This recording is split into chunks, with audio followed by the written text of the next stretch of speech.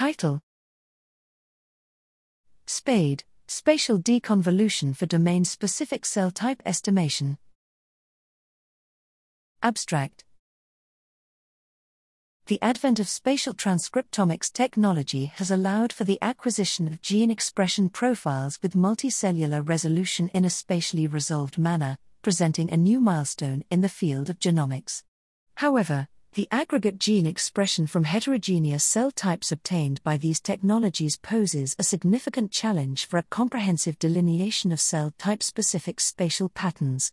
Here, we propose SPADE, Spatial Deconvolution, an in silico method designed to address this challenge by incorporating spatial patterns during cell type decomposition. SPADE utilizes a combination of single-cell RNA sequencing data, spatial location information, and histological information to computationally estimate the proportion of cell types present at each spatial location. In our study, we showcased the effectiveness of SPADE by conducting analyses on synthetic data. Our results indicated that SPADE was able to successfully identify cell type-specific spatial patterns that were not previously identified by existing deconvolution methods. Furthermore, we applied SPADE to a real-world dataset analyzing the developmental chicken heart, where we observed that SPADE was able to accurately capture the intricate processes of cellular differentiation and morphogenesis within the heart.